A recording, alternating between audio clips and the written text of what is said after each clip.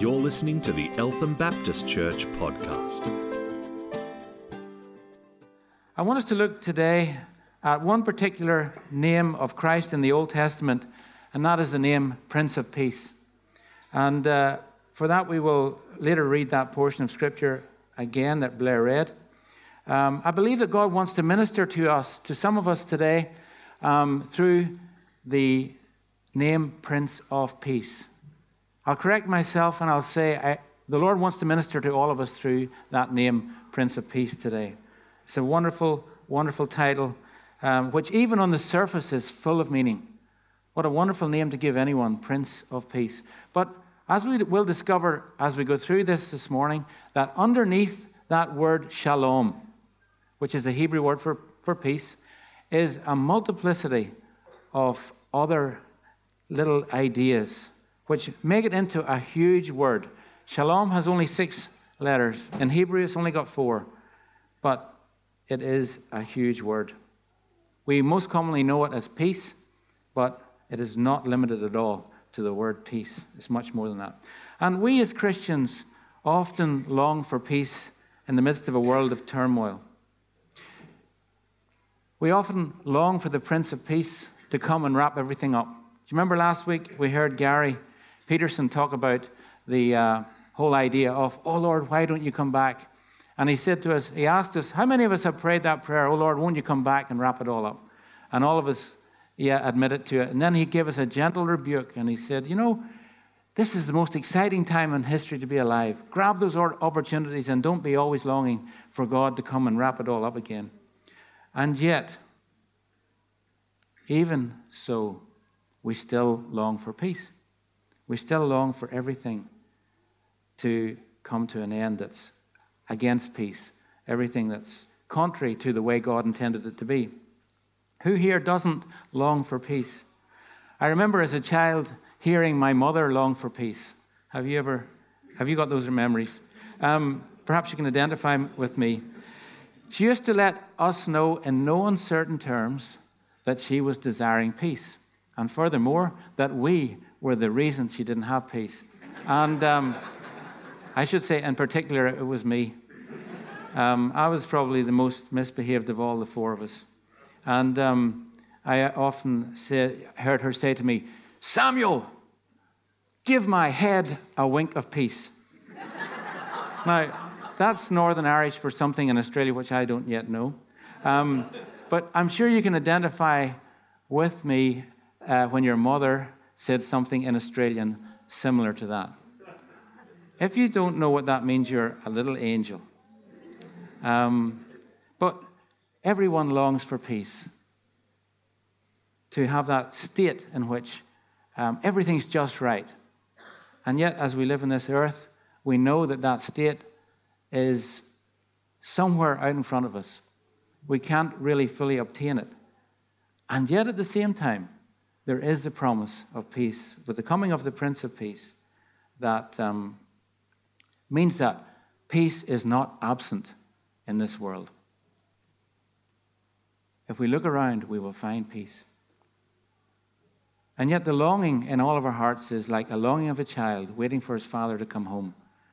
Will he soon be home? Will he soon be here? And the answer is, well, yes, he's come already. He's gone away.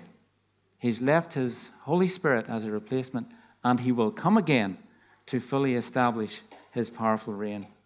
If we look around today at the headlines that are in the world, they're really, really shocking at times. We have headings like, President Obama says he warned Putin to stop hacking the elections. Tensions in the South China Sea. Strike on IS-held town kills dozens. James Mad Dog Mattis will be appointed Trump's defense secretary. And to say, you know, the list could go on and on and on of bad news titles. But it would be very imbalanced and wrong of me just to leave it there, because there are wonderful items of news. If we dig deep enough, we'll find them. Just a couple of weeks ago, there were a couple of good ones. Listen to this. Daniel Andrews' war on religion falters. The Spectator, yay! may he continue to falter in his war on religion, on Christ in particular. Crime in New South Wales at a 20-year low. Wonderful. Pity it wasn't happening here in Victoria. But you can pray. Crime went up in Victoria 9% last year. In New South Wales, it went the other way. I wonder why. Has it something to do with the fact that their premier is a godly man? Has it something to do with the fact that the chief of police is a believer? Don't know. It's definitely got something to do with the fact that people are praying. And we could turn that around, I believe, by our prayers. Pray for the peace of Victoria, the shalom of Victoria. Pray for the removal of ungodly ideas and for the putting in place of a state of shalom as much as is possible with godly leaders. I want to read that text again from Isaiah chapter 9, verse 2 to 7. It's a text that we pull out at Christmas time, and it's very appropriate. Let's read that portion.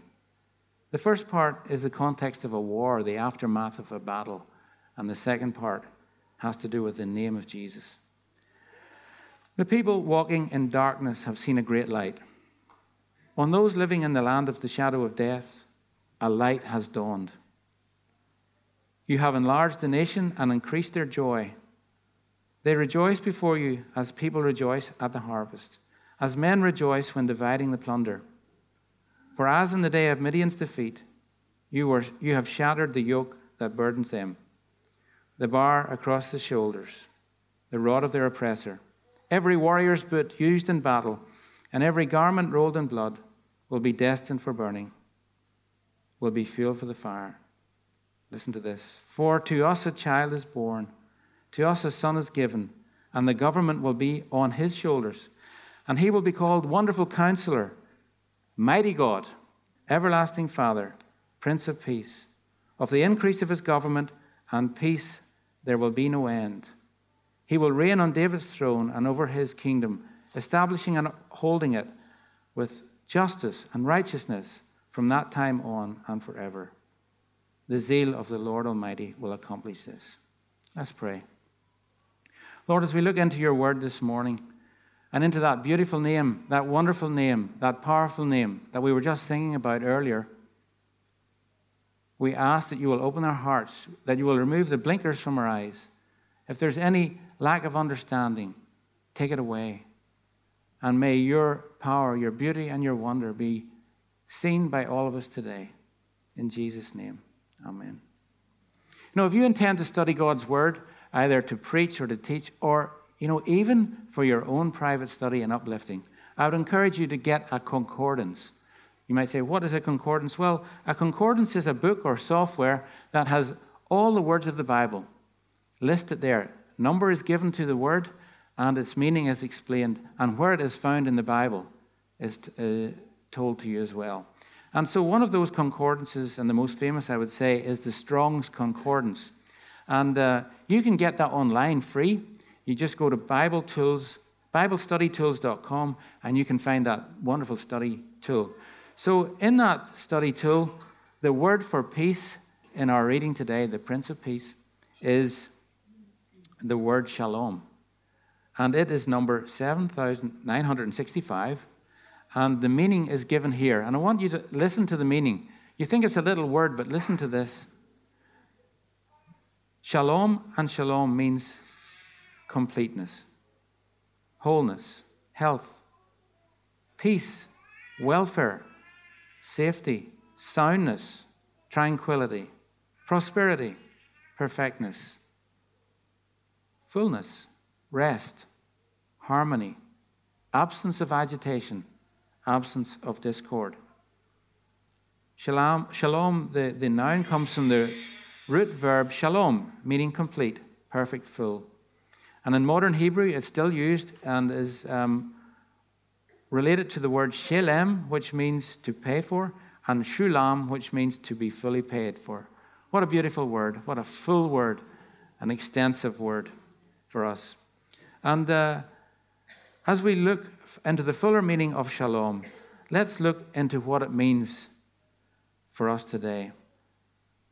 And let's look at the significance of the meaning of Prince of Peace. Do you know that in Hebrew that word Prince of Peace is actually Sar Shalom? Sar Shalom. Anybody recognize a connection between Sar and some other word that we might know? There's Sar Nicholas, Sar Shalom, Jesus. Just a little connection for those of you who like languages. The coming of the Prince of Peace is a literal fulfillment of something that happened way back in the book of Numbers.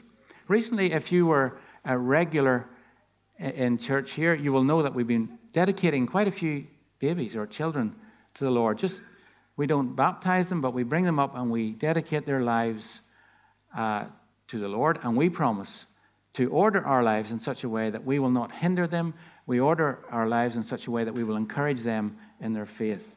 And over the last couple at least, Stuart has read out this blessing, this song, or this prayer from Aaron. The other day I was speaking to someone and I talked about the Aaronic blessing. And their face went a little bit strange and they thought I'd said ironic blessing. But I was saying the Aaronic blessing, the blessing of Aaron. And I would like to read it to you. It may sound familiar to you. It's just my accent. Maybe, Crystal, you could interpret for me as well. The Lord said to Moses, "Tell Aaron and his sons, this is how you are to bless the Israelites. Say to them, the Lord bless you and keep you. The Lord make his face shine upon you and be gracious to you. The Lord turn his face towards you and give you peace. So they will put my name on the Israelites and will bless them." So when the priests of Israel and the prophets would bless the people of Israel like that, it was as though they were putting the name of God upon the Israelites. So it's a beautiful thing to bless someone with the Aaronic blessing, the blessing of Aaron. And it's fulfilled in an actual person, the Lord Jesus Christ. In the most beautiful way. It wasn't just a few words strung together. It was actually Aaron. Maybe he didn't know this himself, but he was actually predicting the coming of Jesus Christ into the world to save us. Imagine if we have the Lord blessing us and keeping us. Imagine if the Lord's face was shining upon us. Imagine if he were gracious to us. And imagine if he would give us peace. We don't need to imagine because he already has done that in the form of Jesus Christ. If he is blessing us, if he's giving us peace, what do we need to be afraid of? There is nothing that can come against us as believers. And if the Lord's face is turned towards us, that means he's covered our sin. Because Habakkuk chapter 1 verse 13 says, about God, it says, your eyes are too pure to look on evil. You cannot tolerate wrong. So, if there were, in the life of a believer, sin, the Lord will not look on that sin. He'll not look on us. But because that sin has been covered by the blood of Jesus Christ, the Lord can look on us. He can turn his face to us, and he can give us peace. When I think of peace, I think of the Psalm 23. It's the most beautiful psalm. It talks about the security that the Lord brings. It talks about the provision of the Lord. It talks about the protection of the Lord in the valley of the shadow of death. For me, it's a whole psalm about the whole idea of shalom. So, when Isaiah was prophesying about the name of Jesus, that'd be the wonderful counselor, mighty God, Prince of Peace. Do you know how long before Jesus came on the scene? It was over 700 years. 700 years in history before Jesus came. So, when is this promise of the Prince of Peace for? Was it back then? Was it 2,000 years ago? Is it now? Is it in the future? I think that's a fair question that we should ask to ourselves today. Because at any day in the last 2,000 years, if we took any day in the last 2,000 years, we could not say that peace has come in a full and absolute way in any place on the earth over the last 2,000 years. So when people look back and they see history as being a story about war, they may contradict the whole notion of a Prince of Peace coming, and whether he had started his reign or not. But from this text, we know that he hadn't come at the time of writing, at least. And let's look at verse 7. It says, "Of the increase of his government and peace there will be no end. He will reign on David's throne and over his kingdom, establishing and upholding it with justice and righteousness from that time on and forever." We know from this text that when the king or the Prince of Peace comes, and when he starts what he came to do, he will not stop doing it forever. So we know that he wasn't there at the time of writing. We know that we had to wait 750 years to come. And if we look into the rest of the book of Isaiah, we will find a lot about the coming of the Lord Jesus Christ. If we look at Isaiah chapter 53, it talks about his death, why he came to earth. Why did he come? He came to die. He came to suffer. He came to be nailed to a cross, to bear our sins, to bear our diseases, to bear our iniquities. Isaiah is full of what Jesus came to do, written 750 years before he came. But we know that this Prince of Peace that was prophesied about in Isaiah, we know him as Jesus of Nazareth, who came about 2,020 years ago. His birthday doesn't exactly coincide with our 2016 years that we have now. Scholars reckon it was 3 or 4 years prior to that he came. But anyway, roughly the same. The question for us today is, has the Prince of Peace begun his reign? And it's a question that has perplexed the church down through the years. Some say, no, he hasn't begun his reign yet. Why did they say that? Well, they look around and they see the war that's going on. They see sickness. They see things are not completely in order. Others say, yes, his reign has come and it has come in its fullness. And yet there's another group, an increasingly large group, which says, well, it's a bit of both, really. The king has come and he has begun his reign. We can see things happening. We can see his victory over Satan. We can see that when things are done in his name, demons have to shudder. Demons flee. People are healed. People are saved. People's lives are transformed. But yet, it's not an absolute thing yet. So we say it is now and not yet. There's a little cafe in Warrandyte called the Now and the Not Yet. Have you ever been there? But it's deliberately called that because it wants to reflect the state of the kingdom of God and the rule of the Prince of Peace. This announcement of the coming of the Prince of Peace was given in the New Testament as well, and I would like to read that to you. It's in Luke chapter 2, a very Christmassy portion of Scripture. It says in verse 8, "And there were shepherds living out in the fields nearby, keeping watch over their flocks at night. An angel of the Lord appeared to them, and the glory of the Lord shone around them, and they were terrified. But the angel said to them, 'Do not be afraid. I bring you good news of great joy that will be for all people. Today in the town of David, a Savior has been born to you. He is Christ the Lord. He is the Messiah, the Lord.'" Lord was a term used for Yahweh in the Old Testament. "This will be a sign to you. You will find a baby wrapped in clothes and lying in a manger." Suddenly a great company of the heavenly host appeared and with the angel, praising God and saying, "Glory to God in the highest, and on earth," listen, "peace to men. And on earth, shalom to men, on whom his favor rests." That's the promise of the Prince of Peace. But you know what? It's not all straightforward, because there is a paradox also of the Prince of Peace. You would think that the coming of the Prince of the Peace to the world, if it were in all its fullness and if it were in all power and all dynamism, that it would be an absolute transformation. There would be complete and utter cessation of violence, instantaneous victory of good over evil, and Jesus would be on his throne immediately. But it doesn't seem like that was his timetable. That will be the ultimate end. Jesus said strangely in Matthew 10:34, "Do not suppose that I have come to bring peace on the earth. I did not come to bring peace, but a sword." That sounds like a great letdown there. For I have come to turn a man against his father, a daughter against her mother, a daughter-in-law against her mother-in-law. A man's enemies will be the members of his own household. That's not a happy picture. This is a puzzling picture, so I decided to look up the commentaries and see what was going on there. And Matthew Henry, which is a commentary that you can also get online free, and it's quite an old one, he said this. He's basically saying that Jesus is giving us here a worst-case scenario.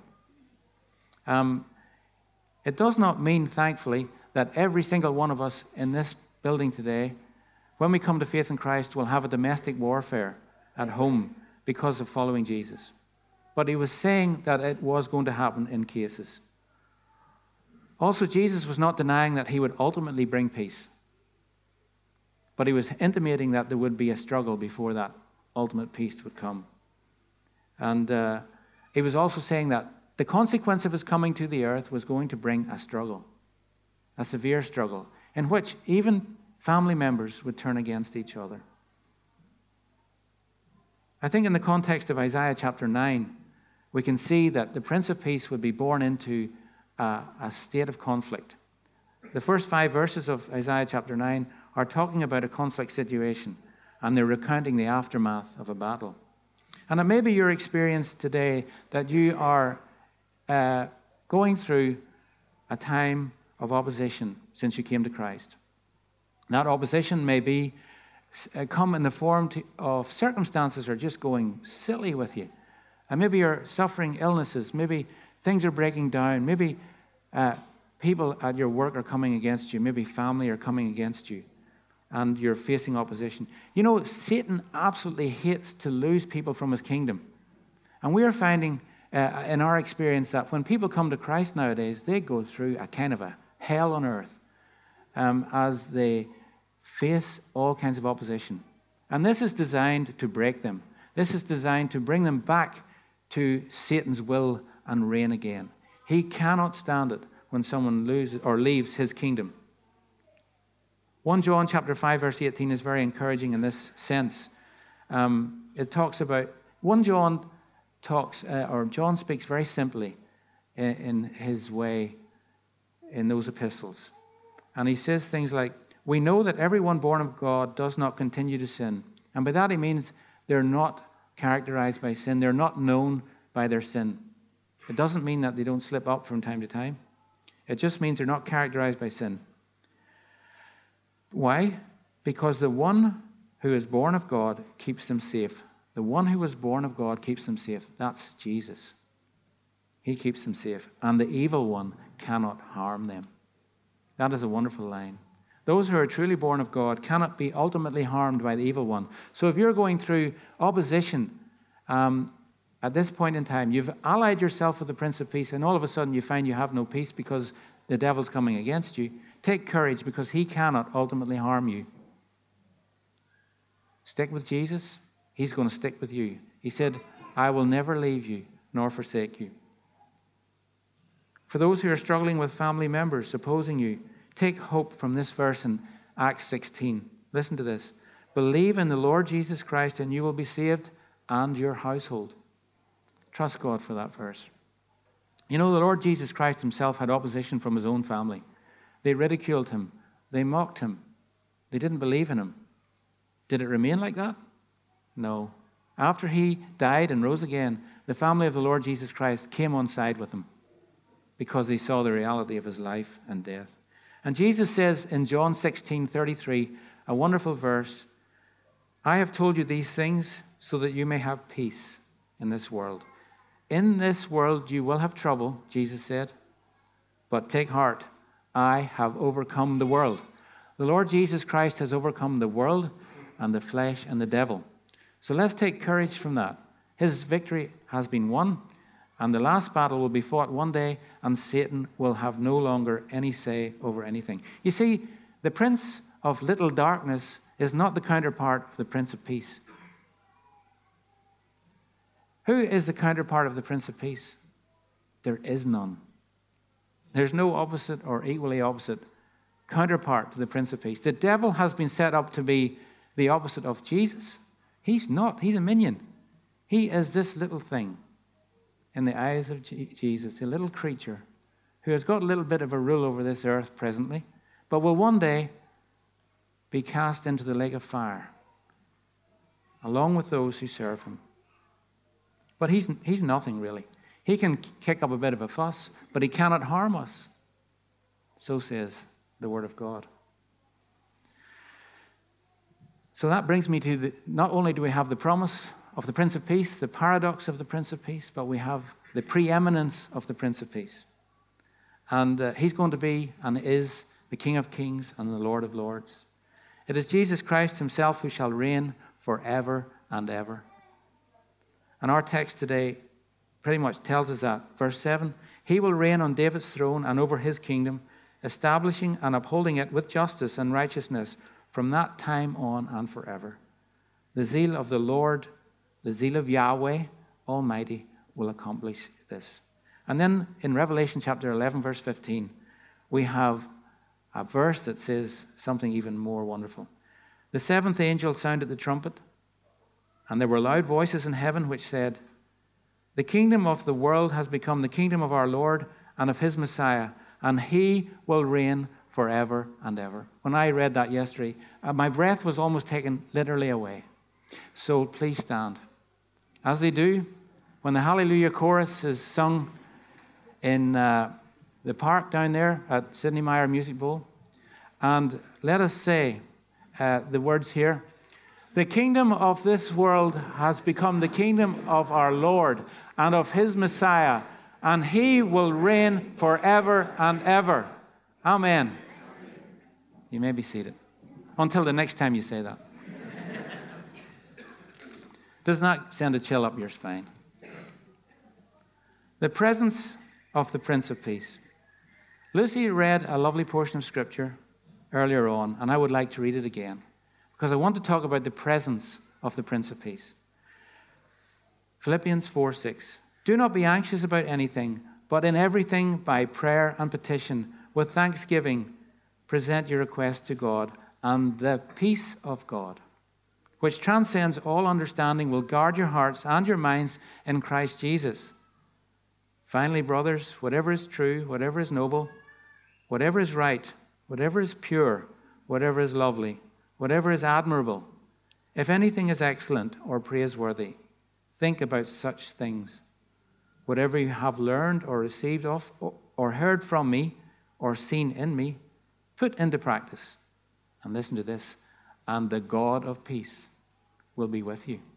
Not only will the peace of God be with you, but the God of peace will be with you. All in the same portion of Scripture. And so if we look at all the words that go to describe that little word shalom, it takes 15 English words in the concordance to pack that word out, to explain what it is. And as I looked at it, I grouped the words into groups of similar kind of nuance. So the first group was completeness, wholeness, fullness, and perfectness. I never knew there was a word called perfectness. I thought it was perfection. But it's a slightly different word from perfection. So beyond a straight translation of the word shalom as peace, we have this completeness, wholeness, fullness, and perfectness. We as humans are experiencing shalom only in part. I mean, I should say as redeemed humans. We're experiencing shalom only in part. And while we're here on earth, we shall never be entirely complete. We won't be in the state that Adam was in when he was created. We won't be in the state that Jesus is now, because we don't have that body. We don't have that situation. But shalom is working on us. And bit by bit, these things are taking over in our lives, we trust. I have a wonderful verse here in Colossians 2, verse 9. It says about Jesus Christ and then about us, something about fullness. For in Christ, all the fullness of the deity lives in bodily form. What a wonderful, high Christological view of Jesus Christ. That man, that God-man, in him, All the fullness of God lives in bodily form. And what's wonderful as well, verse 10 says, and you have been given fullness in Christ. Those who love Jesus, those who are born of God, have been given fullness in Christ. So there's that shalom coming into us now. As Christ looks at us, we are complete. We used to sing a lovely song in youth which said, we are complete in him. And it's true. It says, and you have been given fullness in Christ, who is the head over every power and authority. That's why he doesn't have a counterpart. He's amazing. And then the second group of words has to do with health. Health, soundness, welfare. In a bodily sense, shalom means that we would have full health and soundness in our bodies. Now, before I cause any confusion, I do not think that in this time and in this dispensation, it has been promised to us that we would always have good health. I think that's our experience as humans, and I think also it's what the Word of God teaches us. If we were always to have good health and completeness and fullness all of the time, well, then there should be people around here at 300, 400 years old. But I don't see any. They've all gone on. Because that shalom, that fullness of health, fullness of soundness of mind and welfare has not reached us yet. And I know that there are believers out there, some dear friends who believe it has, but I think as we look around, we will be under no illusion that we do not have that fullness of health. And yet, from time to time, and quite frequently, God brings shalom healing into our midst. My own 2 boys were healed on the same day of allergies that they were born with. And to this very day, they can eat anything, although they don't like everything. And I've seen people healed by the grace of God before my eyes. I've seen fingers that were twisted and broken, fixed. I've seen a bird get healed because I prayed for it. A broken leg, and now it's running around beautifully without any vet or any intervention. God chooses from time to time to bring that shalom healing, and I think he wants to do it more than we allow him to do it.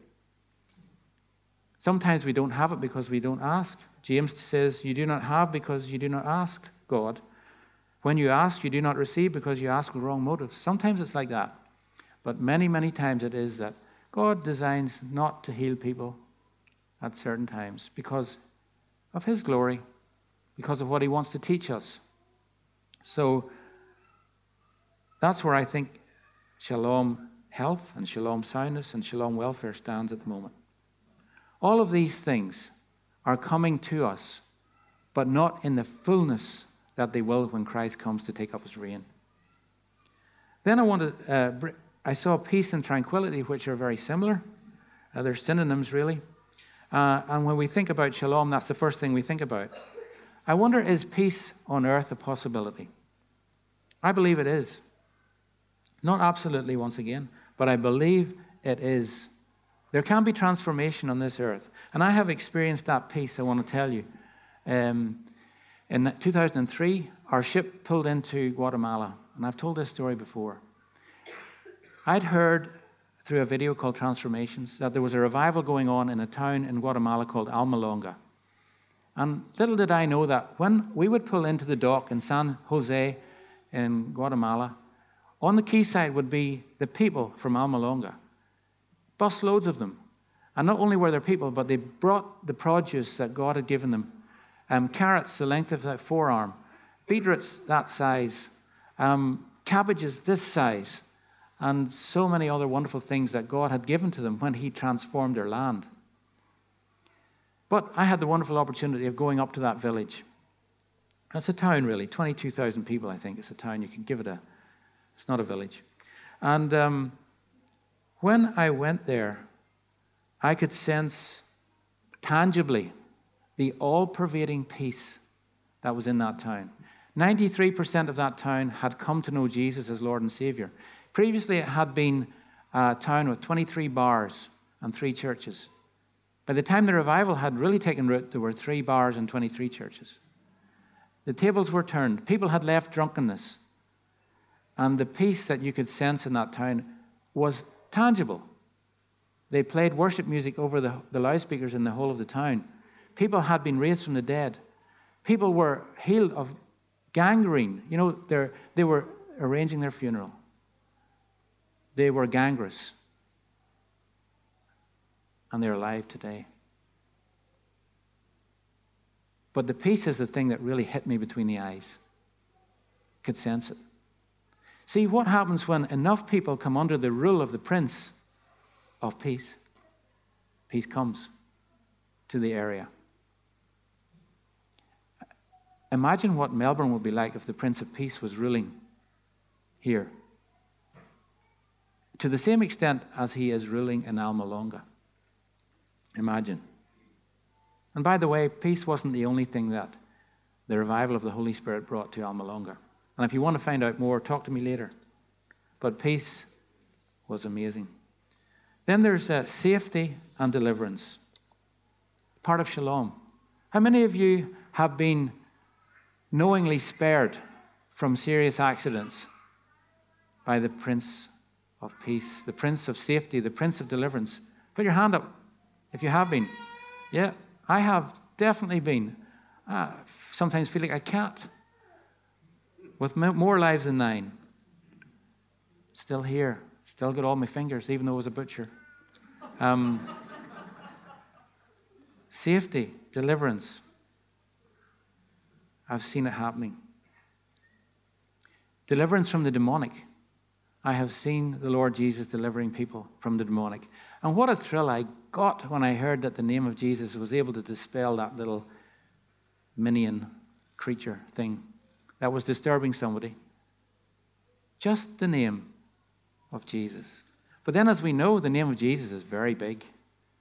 He's the Prince of Peace, and peace is very big, let alone just the name. I was thinking about the name Yahweh, you know, the Old Testament name for Yahweh, and thinking about a huge pyramid down below it of all the ramifications of the meaning of Yahweh. How full is that name? How unpronounceable. The Jews did not pronounce that name. They were afraid to. It was so holy. But Jesus' name is powerful. Once again, I think of Psalm 23 as a beautiful picture of safety and deliverance under the Good Shepherd. Another name for the Prince of Peace. And then there's prosperity. What our souls really long for as human beings, and especially as Christian human beings, is shalom. But what the human heart in its warped desires really longs for turns out more like financial prosperity. That's what most of people are longing for today. Financial security and prosperity. And they think that is shalom. They think that's peace. But you know, that's such a diminishing of the word peace, such a limitation of it, that it's just insulting to the word peace. Money and prosperity does not bring anyone inner peace. And we can see that time and time again in the super wealthy. They're not at peace. They're never out of court. People are suing them all the time. They're getting divorced. They're doing all kinds of stuff. Because money and prosperity doesn't bring that shalom. True prosperity is all of those things that are wrapped up in shalom. And sometimes, once again, it pleases the Lord to prosper someone financially. I remember growing up, in Northern Ireland, when people got saved, they began to prosper. Why was that? Well, they stopped gambling for a start. They stopped drinking for another start. And they stopped smoking. And all of a sudden, they had all this money. And then they were able to buy their house. They were able to move out of the ghetto into the suburbs and things like that. They began to prosper. But it wasn't anything super miraculous. It was just what the change of lifestyle naturally did. And of course, there could have been an element of God blessing them. But prosperity, it isn't a sign that someone's saved. Be careful of those teachings that say you have to have a jet to get around, or a Mercedes-Benz 500 Select-O-Matic. That you don't have to have that to be a Christian, You could easily drive a 1982 Commodore and just be as prosperous. It says here in Micah chapter 4, 3 and 4, they will beat their swords into plowshares, their spears into pruning hooks. Nation will not take up sword against nation, nor will they train for war anymore. Every man will sit under his own vine and under his own fig tree, and no one will make them afraid, for the Lord Almighty has spoken. And that is a wonderful Old Testament picture of shalom. Because moving on to rest and harmony and the absence of agitation and discord. When someone sits under their own fig tree and under their own vine, they're resting. We sit down to rest. The Bible talks about Jesus sitting down at the right hand of the Father after he had done his job. And when you have your own vine tree and your own fig tree, you're not renting from a landlord. You are resting in your own place. And that is a picture of shalom, harmony. And if there's no one to make you afraid, there's no discord, there's no agitation. That's what the Prince of Peace wants to bring to us. That's what he wants to bring to this world right here and now. That's what he will ultimately bring when he sets up his kingdom on earth, in the new heaven and the new earth. I want to invite all of us to get on the side of the Prince of Peace. John 14, verse 25 says, all this I have spoken, this is Jesus, all this I have spoken while still with you, but the Counselor, the Holy Spirit, whom the Father will send in my name, will teach you all things and will remind you of everything I have said to you. Jesus was going away, but what was he going to leave with the people there when he left? He said this in the next verse, peace I leave with you. Shalom I leave with you. My shalom I give you. I do not give it to you as the world gives. Do not let your hearts be troubled, and do not be afraid. Because Jesus wants to give all of this to us now in increasing measure. Jesus is changing this world one person at a time. And Gary Peterson alluded to that very strongly last week when he said this is the most exciting time to be alive because Christianity is the fastest growing religion. It's not Islam. It's Christianity, true Christianity. In Iran, millions are turning to Jesus. Why? Because Islam is bankrupt. And the Ayatollah Khomeini showed them that. Jesus is changing the world one person at a time.